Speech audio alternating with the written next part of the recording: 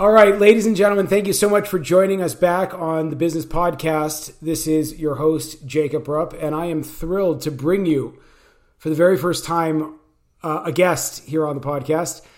His name is Rabbi Avigdor Goldberger. He is the CEO of the Minneapolis Kollel and a strategist in the realm of business and marketing. And I'm thrilled to have him on. So thanks for joining us. Pleasure to be here. This is fun. Yeah, this great. is a lot of fun. So before we get started, tell us a little bit about where you come from and how you wound up at your current position. Oh gosh, I grew up in a place where we believed that the South won the Civil War. I don't know if you're joking right now. Well, Atlanta. Okay. Most people don't realize that we've got our own Mount Rushmore down there. It's got Jefferson Davis, Stonewall Jackson, and Robert E. Lee. So good. I'm very proud to say that I know the name of Robert E. Lee's horse, Traveler. I'm really glad that you're okay. Anyways, yes, but that doesn't really define me. No, I grew up in Atlanta, where my father and my father-in-law were both part of the Kollel there. Actually, when I got engaged, somebody behind me in the synagogue, when they announced this, says that's practically incest. Two Kollel families, intermarrying, as it were. But the Kollel thing's in my blood. I love living, in wonderful communities. I went to some big yeshivas in Baltimore and Philadelphia and Lakewood and Israel and did all that. And then wanted to go to a smaller Jewish community, take my Kollel background and really go and bring wisdom to the world. I mean, that's the dream. So before we jump into the business component of this, what role do you feel, and it's in the institution of the Kollel in 2020? There was a.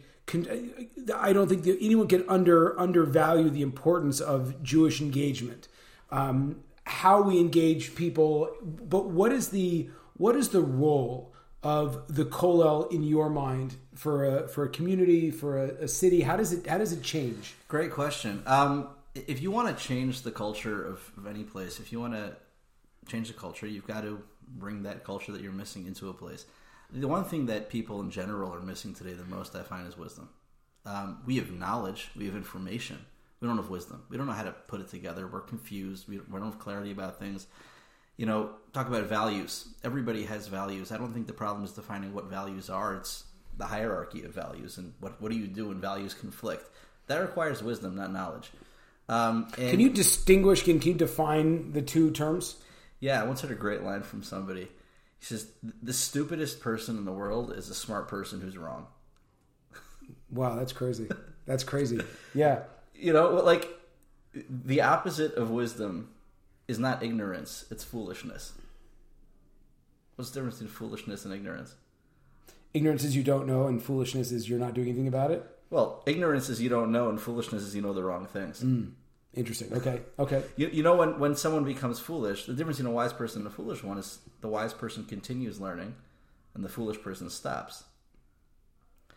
When you stop learning, so you're basically making all your decisions in life based on premises that you held 10, 20 years ago, and those haven't changed at all as you've grown and matured and the world's changed around you, but you're still operating based on the axioms that you had when you were back in school, because honestly, that was the last time you ever learned.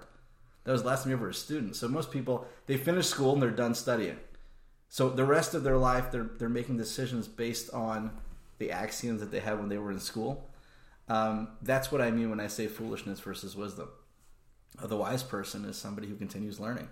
And what Kollels do is bring a culture of learning. And obviously in Judaism we're blessed with it. In my mind, the world's greatest repository of wisdom that exists.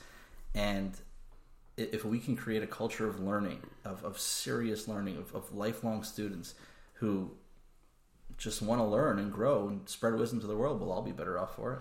So it's interesting. What role do you see the Kollel playing in, let's say, the life of an executive, someone that is not a rabbi or is involved in Jewish communal work, but just the average guy? How would I, as a business owner, benefit from going to the Kollel? I mean, just this morning. I study every morning with Mr. John Garmazian, who's, I hope you asked it was okay if you could name drop on the podcast. Sorry. Anyways, we're studying this morning. He runs the Mall of America, just in case you want to know. There's name dropping right there. There's another one. So we're talking, and we study every morning, like in-depth study. And, we were talking this morning about this exact idea, and he said, people don't have to think in life. Like, you don't, even if you're running a company, you got to make decisions. You're not really critically thinking relative to the real wisdom and thinking that's out there for someone to do. And when we don't think, our minds become stale. We become foggy. Like, I myself, I know if I'm out of learning for a little bit and I want to get back into it, my mind becomes foggy and stale, and I can't critically think. I don't know how to properly put things together. A great thought that just kind of describes this. Rabbi Moshe Chaim Luzzatto, who was a great Jewish thinker, lived in the 1700s. He writes a book that talks about the rules of logic. The rules of logic. Like, what are actually what do we think about the rules of logic, right?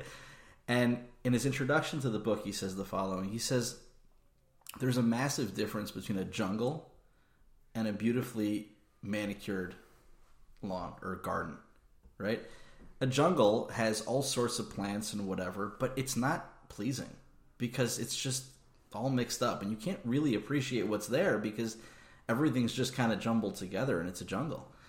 Whereas a beautifully manicured garden, you've got the roses here, you got the hedges here, and everything's perfectly laid out with a perfect aesthetic, and you appreciate every single thing that's there. And that's what we need the most work on. Our minds are jungles. We're full of information. We're full of bits of stuff. We live in the information age, right? We have tons of information, but it's a jungle. Like, our minds are literally just full of stuff and information, and we don't know how to appreciate it. We don't know how to properly put it into perspective. And it's only through rigorous thought and study that a person learns how to create a file system in their own mind, where, like, when I take in information, I know how to arrange it with everything else that I already know. It's a mind-blowing thought that, yeah. Well, the interesting question on that would be, so you essentially look at, or the way that you're explaining this is essentially that a person who does not have an ongoing system of refining their thinking is not getting the most out of what they could be bringing to the table. Well, absolutely. That's what you're saying? Right. I mean, let's say you find out a new piece of information. Everybody out there has an agenda with what they're publishing, right? So let's say I'm in the real estate industry, or let's say I'm a stock market guy, or, finance guy, and I see a piece of information about, I don't know, the markets or some sector of the market, right?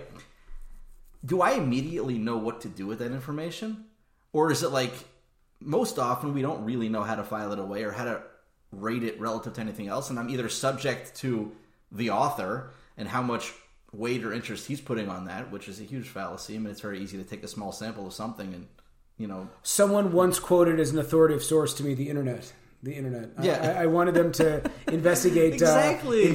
Jordan Peterson, and right. He said, well, the internet says he's something or other. I'm like, right. Who's the internet? Right. So if we don't have a really worked out system of thought where we know where to file information away, how are we supposed to, with any sense of wisdom, really, process information that we get? And I mean, ask ourselves: do we have a system of information in our heads? Well, one of the big challenges that I would anticipate many people have is that with all of the new developments that come out in terms of how to learn and how to be creative, I mean that's in and of itself is a very big field today. What is unique about the Jewish system per se, in the fact that it's been practiced over thousands of years, whereby I might want to opt into that system versus trying, I don't know, Jim Quick has a new system on how to read faster, for example. Right?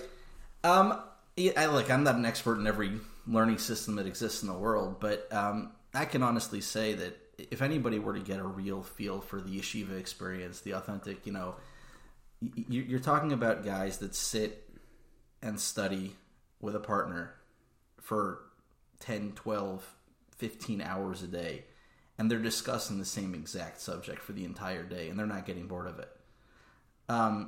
That process develops such a deep and organized system of thought that's not something you can ever develop like this, and there's something very unique to that process. So that's it. The fact that the system exists, let's say for someone that is not going to sit in yeshiva, or someone that's not for the women and the general audience out there, say someone who's not Jewish, right?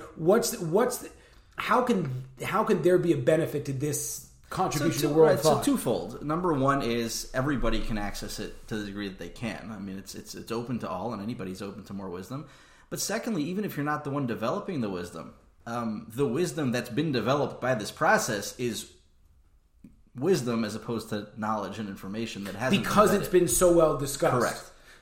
Right. And the ethics that come out of this system are so developed and so thought out and so worked out that it's really it's different level stuff. It really is different level stuff. So to what extent, let's say a person's starting a business or a person's currently in a business, to what extent or what are some of the signs or rules that they could deploy to think through something properly? Meaning, one of the points that I think can't be emphasized enough is that something that you've thought about a lot is going to be intrinsically more reliable than something that just sort of comes to you. Correct. So, we're going to ask a question about intuition and creativity in a second, but the first approach would be, how much time or how do I sit and think through an idea? Let's say I'm trying to figure out if I want to build some new component of my business, or I want to add something into, I do a lot of coaching. So if I want to bring in a new methodology to my coaching, how much and how do I think through that new piece of information?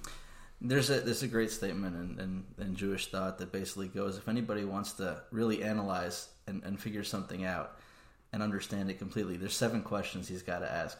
It's essentially the who, what, when, where, why, how, when, right?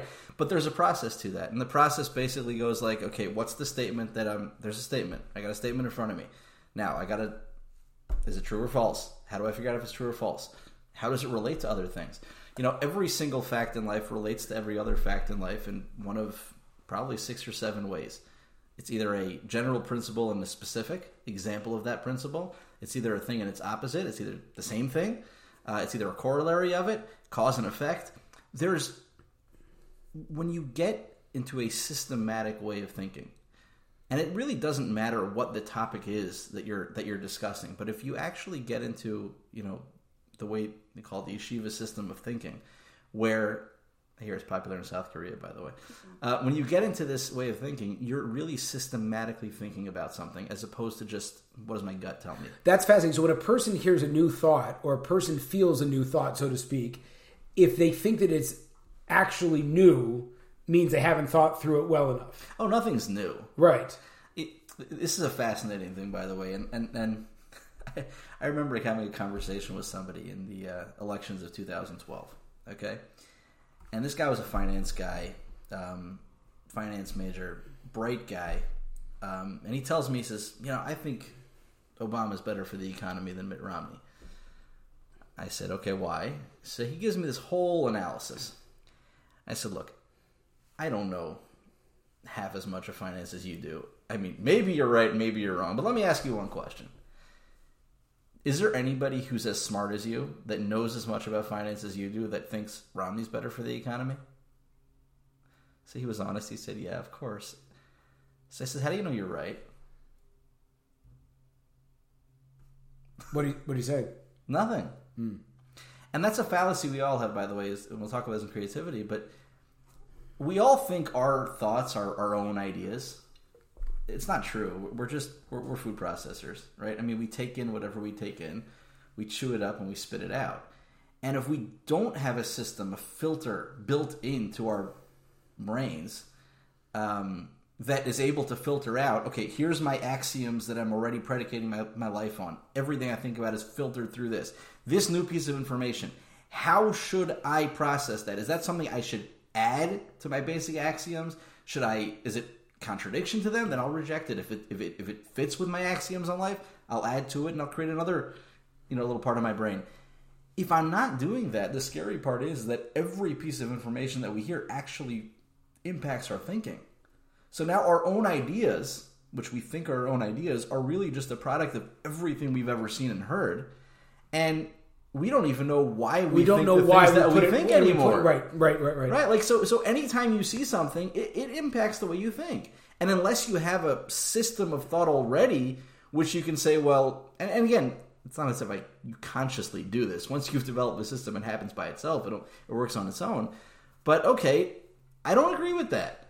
That doesn't fit with my system of thought. So then it actually doesn't impact my thinking. So what I'm hearing is that it's very important, like from the person like would analyze like a new business opportunity, for example, if they don't have their core principles worked out, or their core audience worked out, or their core offering worked Correct. out, Absolutely. then yeah, we could offer that, but then you're like, well, but we don't have the infrastructure to offer something like that. We don't have a tested market, and suddenly you've walked into a very dangerous place, as let's say as a business owner, because you're operating in an area of tremendous you don't know. Let me give you a concrete example with the work that I do, which is adult education, right? That's what we're talking about. So often someone will come with a great idea for a program. Oh, this is an awesome idea for a program.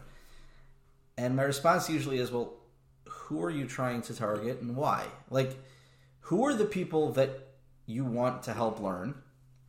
What do you think they want to learn? And then figure out the program based on that. Like, if you're just going to come in, oh, that's a great idea, we got to implement that. 100%. Well, does that fit with what you're trying to do or not? Perfect. And I think that for a lot of people is where just people starting new businesses, they get lost in a lot of ways, is because they're so overwhelmed with a million different possibilities, and you don't start with the basic question of, well, what do you want to do, and for whom do you want to do it? You know what I love seeing on social media? People do this all the time with, like, they'll show like an ad for Apple, right? Like, you know, and they'll analyze like Apple's marketing strategy, right? And then like, you do this, you'll create your company. It's like, you're not Apple.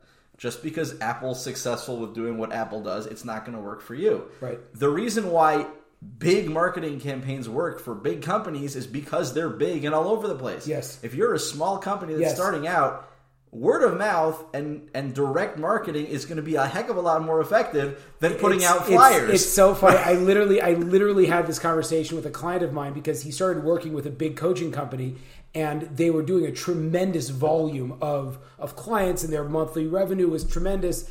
And then he went on his own for a little bit, and was getting upset and discouraged because, you know, it's like, well, these guys are making $100,000 a month. You know, what's going on with me?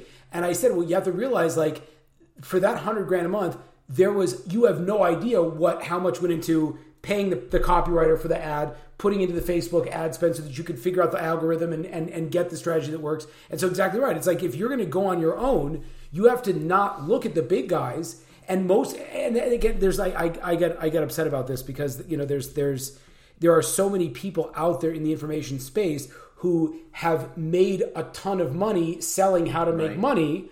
And now they're able to, the reason why they're able to make so much money is because they're able to become ever present, which is a strategy. But for the person that does not have that initial investment of, again, you know, everyone who's really good at stuff can charge a lot of money. So internet marketers are no different. You know what I'm saying? Yeah. And the problem is that we get excited by ideas. We hear a good idea, and it may be a good idea for a specific scenario, a specific time and place. And if you have a system of thought in your mind, you have a filtration system, so you're able to say, well, this is my strategy. This is how I'm going to be successful. And then you can immediately say, well, does this fit with my strategy? Does it enhance my strategy? Does it not? And immediately you'll think about that if that's the way you're conditioned to think. But if you're the jungle, if you're the guy whose head is a jungle, if you're the guy who anytime you hear a good idea, it's like on a whim, let's go do it. Well, that's not going that is the epitome of foolishness. The distinction between wisdom and foolishness, like we're talking about, is this: do you have a system in your head? Are your thoughts arranged? Do you know what your basic strategy in life is, or in business, or you know? And then what are the corollaries of that, and what are the details, and what's a principle, and what's a detail?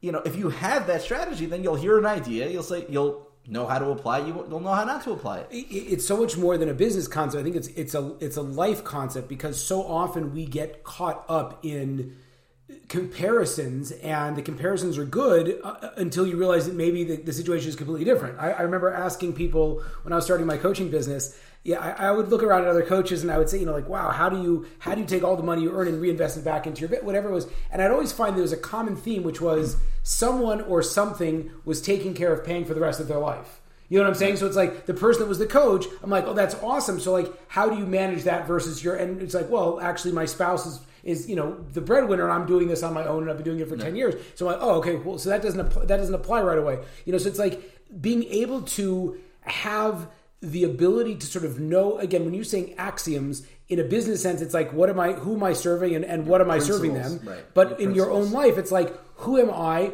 What are my requirements in situations? The person that's able to just pack up and, go travel over the weekend is someone that might not have a family per se or young children at home. Right. I had Lori Platnick on. Now you're name dropping. Now I'm name dropping.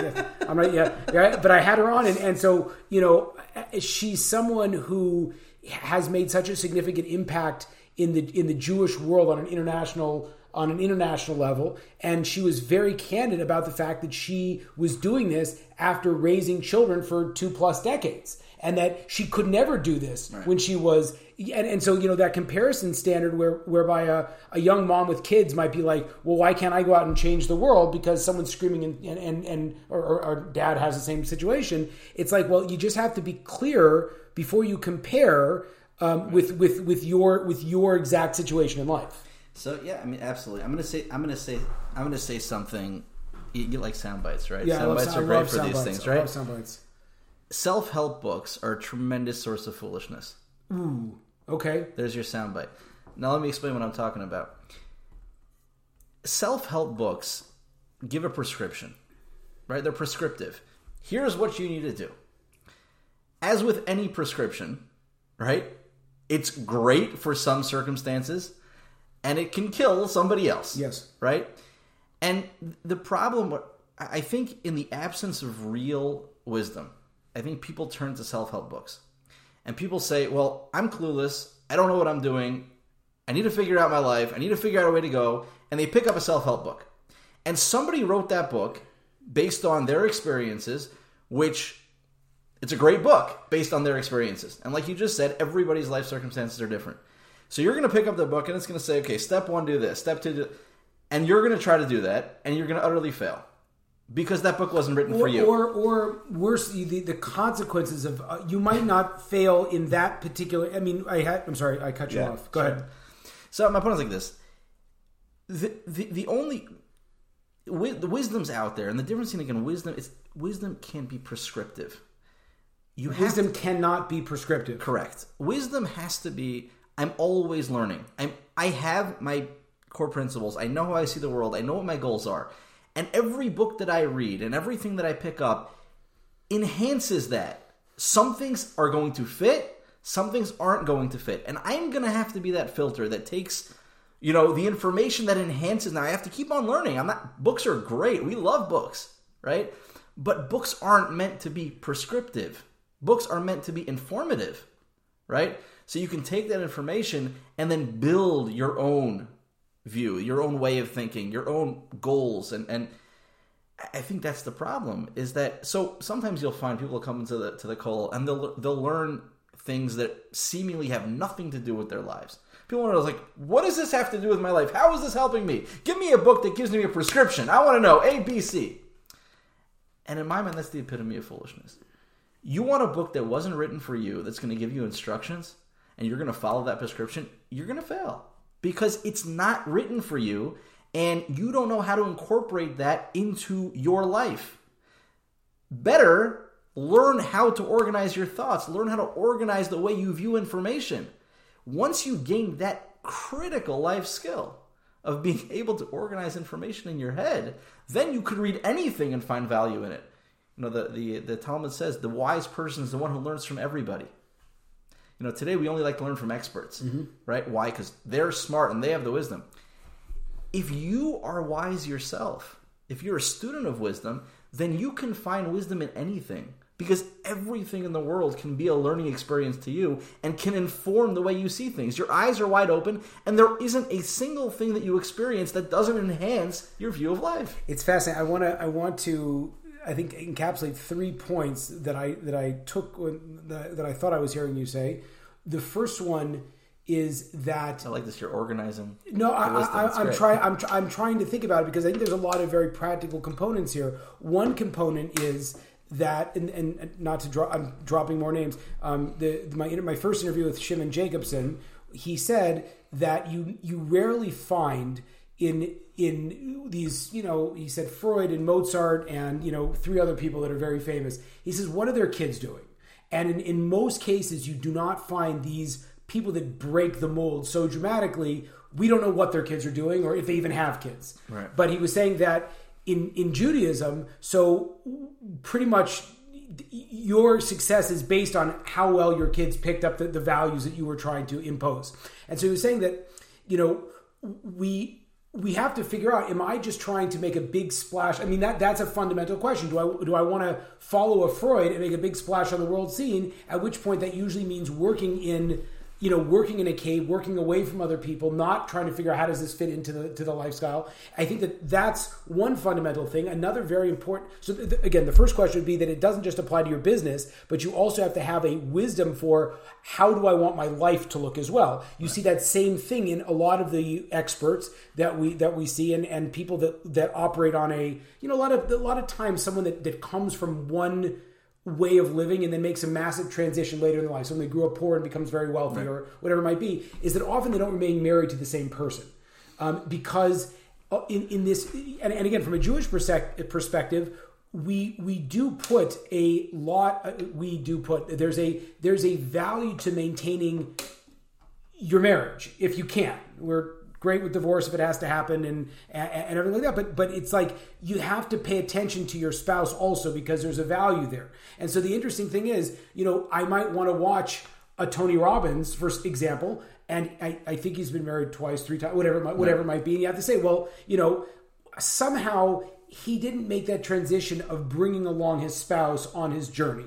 And if that's something you want to do, you have to find someone that was able to build their empire and stay married to the same people. And better than that, try to find like 3 people that did it, because you don't want to wind up, quote, successful like him if that's going to mean sacrificing your kids, your family. The last point that I heard that was so important, and I think that this is crucial to be made by someone that might be someone that is an Orthodox Jew, is that the point of Jewish wisdom, the point of wisdom in general, is not, like you said, to be prescriptive. That very often we think, well, if this man with a beard says this must be true for me all the time. And that's not at all what we're saying. The goal is to figure out how do things fit into your life, because I can just speak from personal experience. A lot of times you take on things and try to become someone because he's the expert and I want to be like him, but then you neglect that there are values and things in your own life that you want to embrace and be a more, you can't just like you're like people in a lot of ways like a rubber band. So it's like you will snap back in a lot of ways to who you are.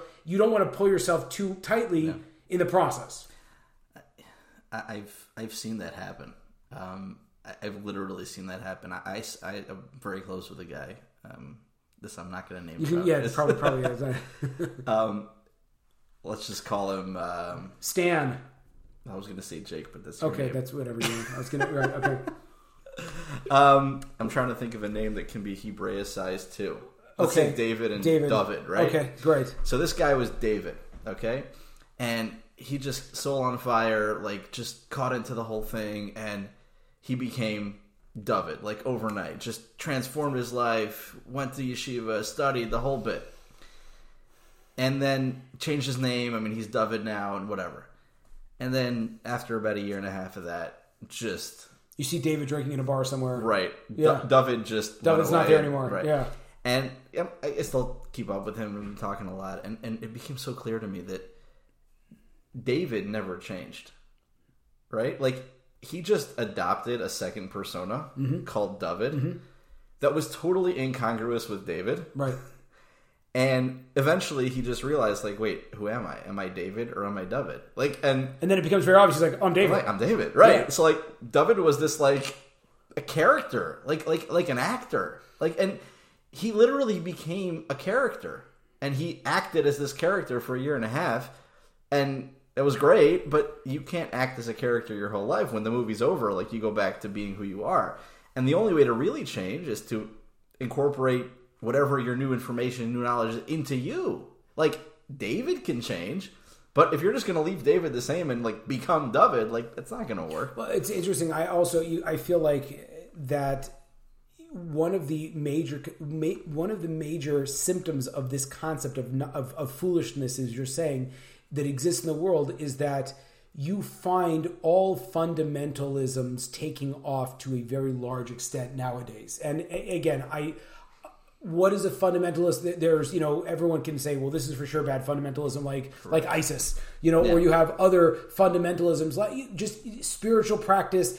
I dare I even say like core power yoga, or like the CrossFit world, like, or the mixed martial arts world. Like you find that we buy in hook, line, and sinker to these various programs, and programs that can create a massive and fanatic following do very well. Right. And the question is, like, what is wrong with our society that we are so inclined to buy into these things so much? And I think it's that exact concept that I feel an intrinsic lacking within myself. I have all kinds of problems. I don't think it's also any kind of an irony that there is such a wide amount of this is like my favorite book in the world. One of my I hate to say that, but this was great. There's an amazing book called. It's okay. You could have a lot of them. I have one of my most favorite. So he wrote two books. He wrote one about the drug. One was called Chasing the Scream, about the drug use, and one was about the use of antidepressants. Mm-hmm. And his point in the book about antidepressants, I have to find out what the name is, was that people are so quick to diagnose and say, here, just take this pill, when in reality, most people have just terrible lives, and that's why they're depressed. They're not enjoying their job. Right. They don't have problems at home. They don't have self-confidence. So rather than just giving the pill, he was saying if people could just ask, hey, you look miserable and you should be miserable because these things aren't working for you. He said like you could change the entire world. So I think the point that is can't be stressed enough is that wisdom is to look at your life and say, what am I missing? What are my structures? It's important to me to have work that I enjoy doing. Right. It's important to me to have people that love me, or a sense of a society or a social structure that I feel comfortable in.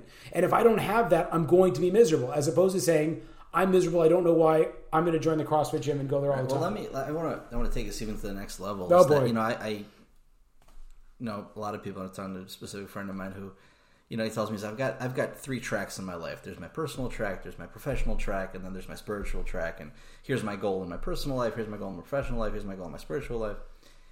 And ultimately, I think what really having a structure for wisdom does, and the ultimate goal, is where it's all streamlined. It's really all one thing. It's not even different tracks. And the problem that a lot of people have, at least from an intellectual standpoint and a knowledge standpoint, is that I have different goals, but they don't fit with each other. And I maybe don't want to admit it readily, but my professional goal doesn't really fit with my personal goal. And my personal goal doesn't really fit with my spiritual goal. And you're fighting yourself. I mean, at the end of the day, you've laid out these different goals, and maybe this guy's your role model as far as professional, if I want to be the Tony Robbins, but in my spiritual life, I want to be that. And in my family life, exactly what you're saying before, well, those goals are contradictory. Mm-hmm. And so what do you think that does to a person internally when their primary goals in life just conflict with each other? And literally every single time you're successful in one goal, it's at the expense of something else. Right. You can't be satisfied ever. Right. You can't be satisfied with that. So part of the importance of having a structure of wisdom is that you have to figure out, like I said before, what values are more important than other values. Sure, values, I value this, I value that, I value that. Okay, but rank them. A hierarchy. What are the basic building blocks of my life? And I would even say, what's the basic building block of my life? I'm going to quote the Rabbi Luzzatto again. He's got another book of his that just pretty much lays out a pathway for a person's life called Mesilas Yesharim. It's the Path of the Just. And he starts off, his first line, he says, everybody should think about, why they're here and what they should place their goal in life. And he says singular. Their goal. It's a singular term. Their one goal. Because ultimately, we can only successfully have one goal. Now, that one goal can manifest in many, many different places. But if we have more than one core goal, then they're going to come in conflict with each other. So that's one of the huge benefits of having a system of thought is removing conflict, internal conflict, where it's like I'm fighting myself because this part of me wants that and that part of me wants this, and who am I and what am I all about? And so I think it's funny because at the very beginning and at the very end on the let's call it in the spectrum of business, you know, at the beginning of a business and kind of at the end of the business, there's these you move from a practical how do I grow to the esoteric what do I want to do. So on the beginning it's like, do I want to start a business? What should I start? Why should I start it? What should it look like?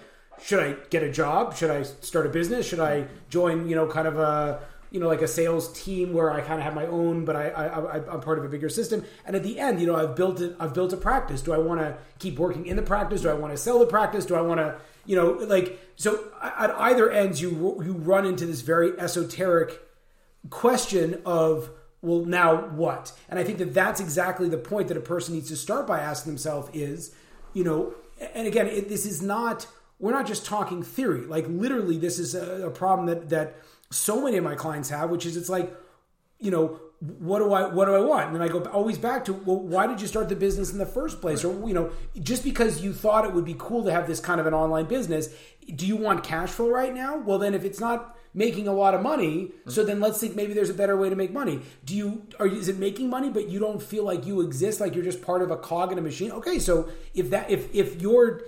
if self-expression is important in your business, so then maybe the money doesn't matter as much, or like you need to be doing something completely different. So I think that's so fundamental is nailing into my purpose. Right. But then it becomes, and then I guess because we could talk for hours. Last point then would be, how do I build a goal big enough to encapsulate everything? Ooh, that's a big one. I mean, you know, you talk about your clients. Isn't it ironic? It's always so much easier for somebody else to kind of see the inherent contradictions in ourselves and ourselves. It's the worst. No, seriously, people like make fun of me. I'm not going to say who makes fun of me, but the closer the people are to me, they're always saying, "You're such a mess. How do you get paid to help other people out?" But that's exactly the point. Is that your own insanity? I don't know if there's like a wisdom thing, but very often it's so hard to see your own insanity. And it's so much easier to see. Biased, totally.